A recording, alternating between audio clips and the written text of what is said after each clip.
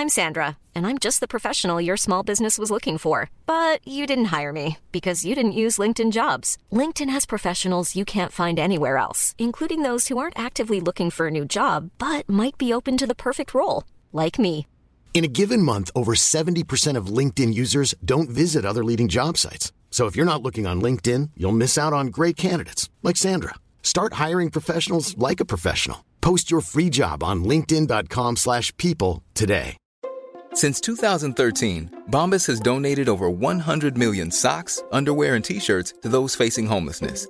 If we counted those on air, this ad would last over 1,157 days. But if we counted the time it takes to make a donation possible, it would take just a few clicks. Because every time you make a purchase, Bombas donates an item to someone who needs it. Go to bombas.com/ACAST and use code ACAST for 20% off your first purchase. That's bombas.com/ACAST, code ACAST.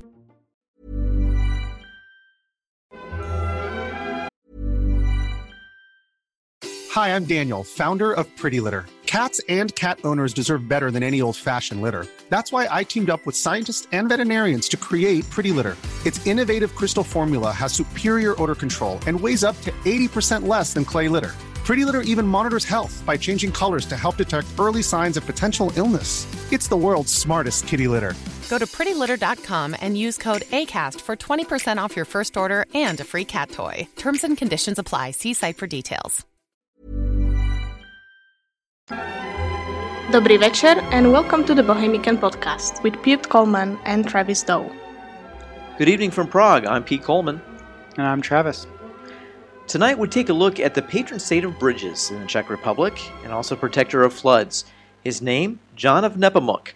Now, we talk about John of Nepomuk because he is somewhat influential here in the Czech Republic. When I say influential, he is on every bridge that you ever cross here. There's a little statue, usually of him, which is a protector of that bridge to keep it from falling, and also a protector from the floods that have really done some serious damage in the Czech Republic on these many rivers. But tonight we really focus on his life and times and why he's become famous and why he became a martyr. If the stories are true, he was the very first martyr of the seal of the confessional, which means that he chose death over divulging what someone told him during a confession. That would be a royal someone. We'll get to that in a moment. He's also the patron saint against calumnies, which is a slanderous statement. The short version of the story was that he was drowned in the Vltava River at the behest of Wenceslaus, the king of the Romans and the king of Bohemia, because Nepomuk refused to tell Václav of what Václav had said in her confessional. So the real important part of this was that he is a figure perpetuated a little bit by the Jesuits later on in Prague, that the confessional is sacrosanct and that it should not be divulged. And he was really the cornerstone of that kind of thought. Sometimes he can be referred to as John Nepomucene, which just means, as if he's from Nepomuk. Okay, and in Czech, Jan Nepomucký, same thing. That wasn't his name at all, actually, because Nepomuk, the town, was at his time called Pomuk. Okay, then later changed to Nepomuk. And his real name was actually Jan Velfín, or Velfín, or whatever. This is Pomuku, which means from Pomuk, okay? So just keep that in mind when you finally get your time machine figured out and you go back looking for him. So Pomuk, the village, was later named Nepomuk, and it's in Bohemia, and it belonged to the nearby Cistercian Abbey. And so it wasn't even a town in its own right after his death. So we know him as something, but if you were like, hey, John Nepomuk, he wouldn't even. Well, and I think when we said that the qualifier, if these stories are true, there is some gray area here, because well after his death, the church used this act of him being drowned off the bridge, and the idea that he really allowed himself to become a martyr because he would not divulge what was said in the confessional. That really played into the part for the Catholic Church, because it kind of showed what it takes to be strong in the light of adversity, with a lot of political pressure, that the church would not bend. And so I think that, as you're saying, Travis, it really, over the years after his death, there was more to the story. There was more added to his legend. There was more added to his name, where he was from, and what importance that laid, and as the time was moving forward, people really grabbed onto that. And you can see the same thing from our previous podcast when we said about St. Wenceslaus. He was not probably revered during his lifetime that much, but later on in life, he was picked to be the patron saint of the Czech Republic. So I think there's some things that are in common with St. Wenceslaus in that vein of thought, as there is with John Nepomuk. Yeah, so let's actually talk about who he was. Like, what we do know about him, and what he actually did do was he studied at the University of Prague, and he went on to study canon law at the University of Padua from 1393, and he was made the vicar general of Jan of Jenstein, who was the Archbishop of Prague. All right. Now that same year, in 1393, on March 20th, he was tortured, thrown into the river Vltava from Charles Bridge in Prague, there's a spot marking the bridge where he was chucked in, at the behest of Wenceslaus. Okay, so that's basically his life. And let's make this clear too. It's not Saint Wenceslaus. This is Wenceslaus III. Yeah, right. All right. So, and there's a lot of men that were named Wenceslaus in honor of Saint Wenceslaus. One saint killing another. Boy, that would be bad news. Yeah. No, so the different Wenceslaus doing this. The third, we believe in. And so you're right, Travis. This has a lot of drama when you take somebody saying, hey, the king wants to know what his wife said in confessional because he doesn't trust her. That's really what the gist of this was, wasn't it? Yeah. Well, so that's the story, okay? But so why was he actually chucked over Chuck's Bridge? That was bad. Leave it in. No, we'll leave it in. Okay. He was chucked over Chuck's Bridge for what reason, Travis? All right. So they, later they said he was a martyr. He died a martyr's death. Okay, but it could have actually been exaggerated.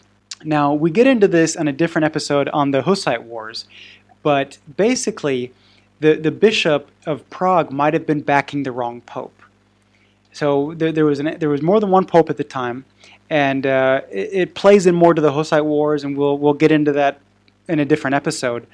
But basically, Wenceslaus backed the Pope in Avignon, and he needed the resources of the abbot for the Benedict Abbey of Kladruby, which was a very important abbey in the Czech Republic. It's actually past Pilsen, and it's a beautiful abbey, actually. I've been there. It's held a lot of power in Western Bohemia at the time, and really connected a huge chunk of the church to the lands that were bordering, at the time, the Germanic people.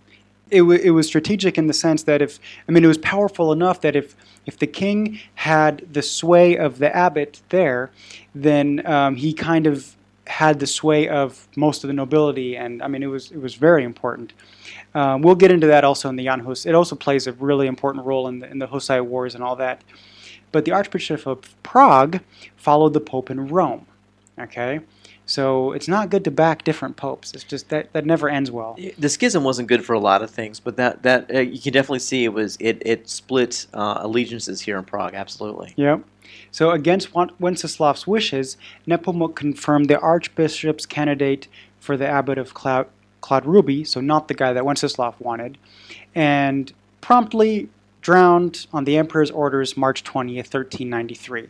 So that could be as simple as that. Okay, and maybe the church later on added the idea of confessional. So this is I'm going to lay out the possibilities here because possibly there was no martyr's deaths whatsoever. He just backed a different different candidate to the archbishopric than the king did, which in this case could have been was deadly. So immediately after his death, he was called a martyr. Just because of, even if he just by backing the Pope in Rome, the Pope in Rome could have said, oh, he was a martyr because he died for his beliefs because he backed me, not the anti-Pope in Avignon or whatever. Okay? So right from the get-go after his death, we have a chronicle on the Teutonic orders where he's already mentioned as a glorious martyr of Christ and sparkling with miracles. Pretty soon after his death. But we still have no mention of the confession, and we have no mention of them chopping out his tongue or any of the other things that he did. But now it gets more interesting. So we get some more depth to the myth here. And granted, the chroniclers had some primary sources that were lost today, but many of the stories regarding John Nepomuk, weren't around until 60 years after his death. Many historians, pretty much all of the Protestant ones in that area, regard the next stories as a simple myth, which are the Chronica Regum Romanorum, completed in 1459. Thomas Ebbendorfer, the first, mentions that Nepomuk died for keeping Václav's confession a secret. Nepomuk also says that only the one who rules properly deserves the name of king. And that pretty much kind of set the line in the sand, didn't it? Not a smart thing to say. No, I mean, that's, you're living in the town where the king is, as archbishop, you're going to have some problems saying those words, aren't you? Yeah, you'd think so. Okay, so in 1471, Paul Zidek provides further detail. King Václav was afraid that his wife had a lover, and as she was used to confessing to Magister Jan, he ordered him to tell the name of the lover, but that didn't work out. He would not say anything. Therefore, the king ordered John to be drowned. Note that these chronicles neither the date of these events nor the name of the queen that is mentioned. So again, that might be something that was added to the myth a little later on. But that's actually the myth that I've been taught when I first moved here to Prague, during listening to the tours or reading books about it, because it fits really nice into the story. That here's this man that is protecting the sanctity of confession, and you have a king that is really thinking that his wife has betrayed him. So there's a lot of drama in that story. But if you listen to any Czech legend, and I want you to hear this, folks, this is really important, you're going to have to take it with a grain of salt because a lot of the Czech legends have different directions, and if you dig deep enough, you might find the truth a little bit further underneath the sensational part of the legend. Well, yeah, especially this time in history, we're talking about the Hussite Wars. So again, the possibility exists that we've lost some primary sources, okay, that, they were burned. Things were sacked. I mean, that's really important here. The Hussites came in. It's possible. Yeah. Right? But on the other hand, the Catholics really needed a martyr, a Catholic hero, to oppose all these Protestant heroes running around in this time in Czech Republic. So, one Catholic guy was killed, because he backed the Pope. Oh boy, this is it. So there's definitely there's political motivation to make him a martyr and to tell these stories the way they did. But doesn't, I mean, we don't know. Like, we weren't there. So you're going to have to understand when we talk about the Hussite Wars, to our listeners, and as we get to another podcast on the Hussite Wars, this really was a benchmark in all of Bohemia and the Czech Republic, because it separated towns, it separated families in some respects. It was pretty much their civil war. You had people that were loyal to the Catholics, you had people that were loyal to the Protestants, and depending on who was in power at the time, you would have these horrible fights and power struggles and burnings and you name it. It was a pretty ugly time here. But that basically goes to show you what Travis is saying, is that there's going to be two sides to almost every story when it comes to this era. One Protestant side and one Catholic side. And Travis, when we talk about the Catholic side, what do some of the Catholics feel in the sense that this story was true, that it was about him protecting the confession? Some of them were saying that it could be true, and that Václav was just waiting for some excuse. So that so basically, the confessor story is true, and that Václav, that wasn't enough by himself to kill him, or he knew that he would instantly create a martyr. So he waited for some excuse, i.e. backing the wrong archbishop for Claude Ruby, right? So he wanted the confession, he wanted to know who his wife was messing around with in the background, but this was the excuse he needed. So you could say maybe it was true and this was just the real reason, or this was, the excuse he needed, but it's hard to say. There was one coincidence that helped his sainthood, because, okay, so he was a martyr, but you also need some miracles, right? And call it a coincidence, or maybe if you believe in miracles, then maybe this is enough for sainthood for you. But there was a drought in the region a year later, okay, after his death, and the church kind of convinced the peasant that if the peasants that it represented God's punishment for killing Jan Nepomuk. So they kind of, the Jesuits in this case, or the Catholics in this case, the peasants kind of reacted positively to that, saying, okay, well, we're sorry, or they believed that it was punishment. And so building on that, they attempted to make the king seem even worse than he was, and within certain clerical circles, spreading reports of kind of John's miracles and courage and all those things. So saying that as a confessor to the queen, and then, that he refused to reveal her secrets, that's what the deal was. So, I mean, there was, yeah. Okay, but there's something even weirder about this whole story. And you want to talk about that? Yeah, his tongue. All right, yes. So I've seen his tongue. Okay, all right. Maybe instead of me going into this, since you've seen the tongue, you tell me the story then, because I haven't seen the tongue. I mean, the story is that it's a relic of a saint, right? So it has supernatural powers. It's it's that whole thing. So 3 centuries later, his body's totally decayed, whatever, and when they opened up his tomb, one of the things of sainthood is what do you call it?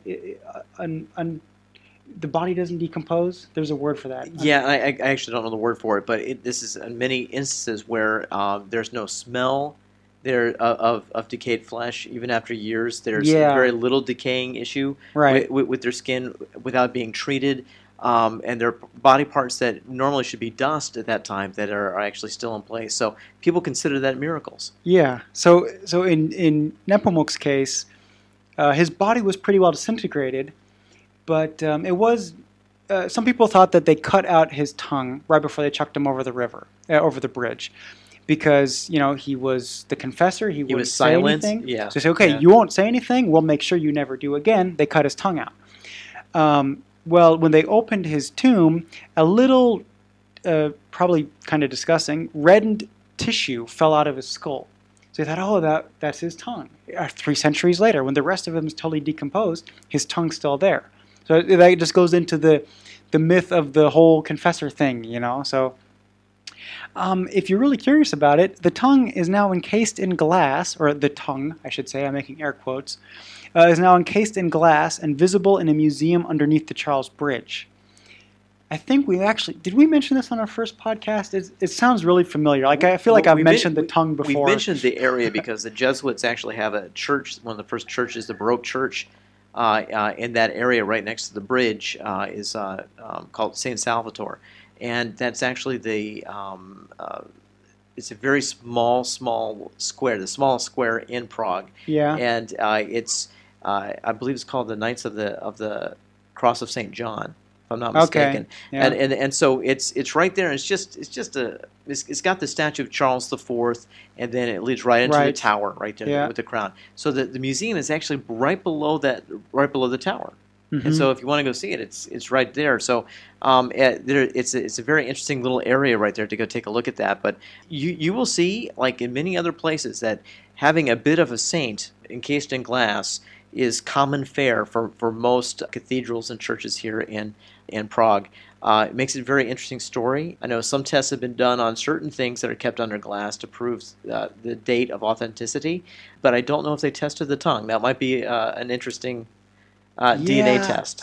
Can you do that? There can't be more tissue for DNA test. No, okay, here's the thing. I think this one's authentic. Yeah. I just don't think it's his tongue. What would it be? Because basically something fell out of his skull. It could be any part of some decaying anything. Well, let's put it this. Maybe somebody put something in his mouth before he was laid to rest. Could be. Part of the could funeral even be rite. part of his, what do you call it, the burial cloth or whatever. So it was, only thing, it looks like a little piece of red tissue. It could be cloth, could be anything, and it's really hard to make anything out in the glass. Like it just kind of looks like a piece of wadded up cotton or something. So tell us more about what some of the other things that happened after his death. Well, there's 2 things that you'll probably be able to see that connect the city with John Nepomuk, and that would be what you would see in Prague Castle, which is his adorned tomb that's very close to the antechamber in the very, very back. It's the one that's made with silver cherubs and bright silver glossed over tomb with red velvet type of curtains that are connected to the silver tomb itself. So it's something you can't miss. It's probably the more amazing tomb that's in St. Vitus Cathedral. So you can see that. But the other one that most people see is when they actually go across Charles Bridge. In 1683, Charles Bridge was adorned with a statue of this saint, which had numerous other successors. In 1708, the first church was dedicated to him in Hrada Kralova, and more famous pilgrimage church in St. John of Nepomuk was founded in 1719. There are some connections to that, but like I said at the beginning of the podcast, you will see a little statue in every little town and hamlet, to some big cities as well, that have a statue of St. John of Nepomuk on their bridge. Mm-hmm. So that does live on. On May 31st, 1721, he was beatified, and on March 19th, 1729, he was canonized under Pope Benedict VIII. So, I would have to say that he really does live large here in the Czech Republic. Everybody knows of him here. It's just the foreigners that come in and say, Nepomuk, that's a strange name. And they out of curiosity, they hear, oh yeah, he was the guy that was tossed over the bridge for not divulging a confession. And people go, great, and they move on. Mm-hmm. So I'm glad that we could talk about this tonight to kind of give you a better idea about who the man was that we think he was, and some of the factions that kind of molded his myth a little bit. There's some other things that come in that then were probably added later. Hard to say, but he's not only mentioned in Czech Republic. I mean, he's the patron saint of bridges, so you'll find statues of him in Italy, Germany, Poland, Lithuania. But so if you see a statue of him, you'll know it's him because he has a halo of 5 stars, and this is interesting because they say that when he was thrown into the river, these 5 stars appeared in the water. And I've seen a reenactment, like they do these knights coming through on horses or whatever, and they did like a reenactment of this, and so they projected like stars on the water. So it was like they chucked them in and then they projected these stars. And there's the spot on the Charles Bridge where he was supposedly thrown over, so you'll see that. Like not just his statue, but also the little brass plaque that everybody touches for good luck. So another way to tell the statues is his priestly dress, the palm of martyrs, he's carrying a cross, and an angel indicating silence by a finger over his lips. And so, I remember we were on the castle tour, or I was giving you a tour of the castle, and we saw a statue, and I was like, is that him? Is that not? I'm sure it is now, because there was... He had 5 stars. He had the 5 stars, right. And he had the finger on his lips. Right. So, because he was so, sworn to silence or whatever. So his legend just went beyond Bohemia, of course. So I think that when you look at the importance the church put on having a flag bearer about confessions, this was the man to hold that banner and say, look how important this is. So as we talked about tonight, you can see the Catholic side, you can see the Protestant side, and somewhere maybe in between the middle or a combination of the two, you're going to have a good idea about maybe what happened to this man that was thrown over into the Vltava River. One last point before we break tonight. In 2002, we had one of those every once in 500-year floods here in Prague and throughout that happens every year? Yeah. No, this was a big one. This was a big one, and it was devastating to a lot of property and historical locations throughout Prague. The water level did a lot of damage to a lot of things, from the zoo down the stream to the bridge itself. There's some structural damage to that, but it wasn't taken away.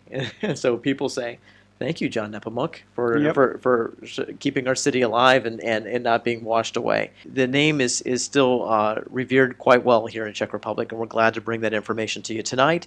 And we look forward to our next broadcast with you all. Thank you all for listening tonight. We'll be back in a few weeks. Yep, thanks. You have been listening to the Bohemican Podcast with Pete Coleman and Travis Doe.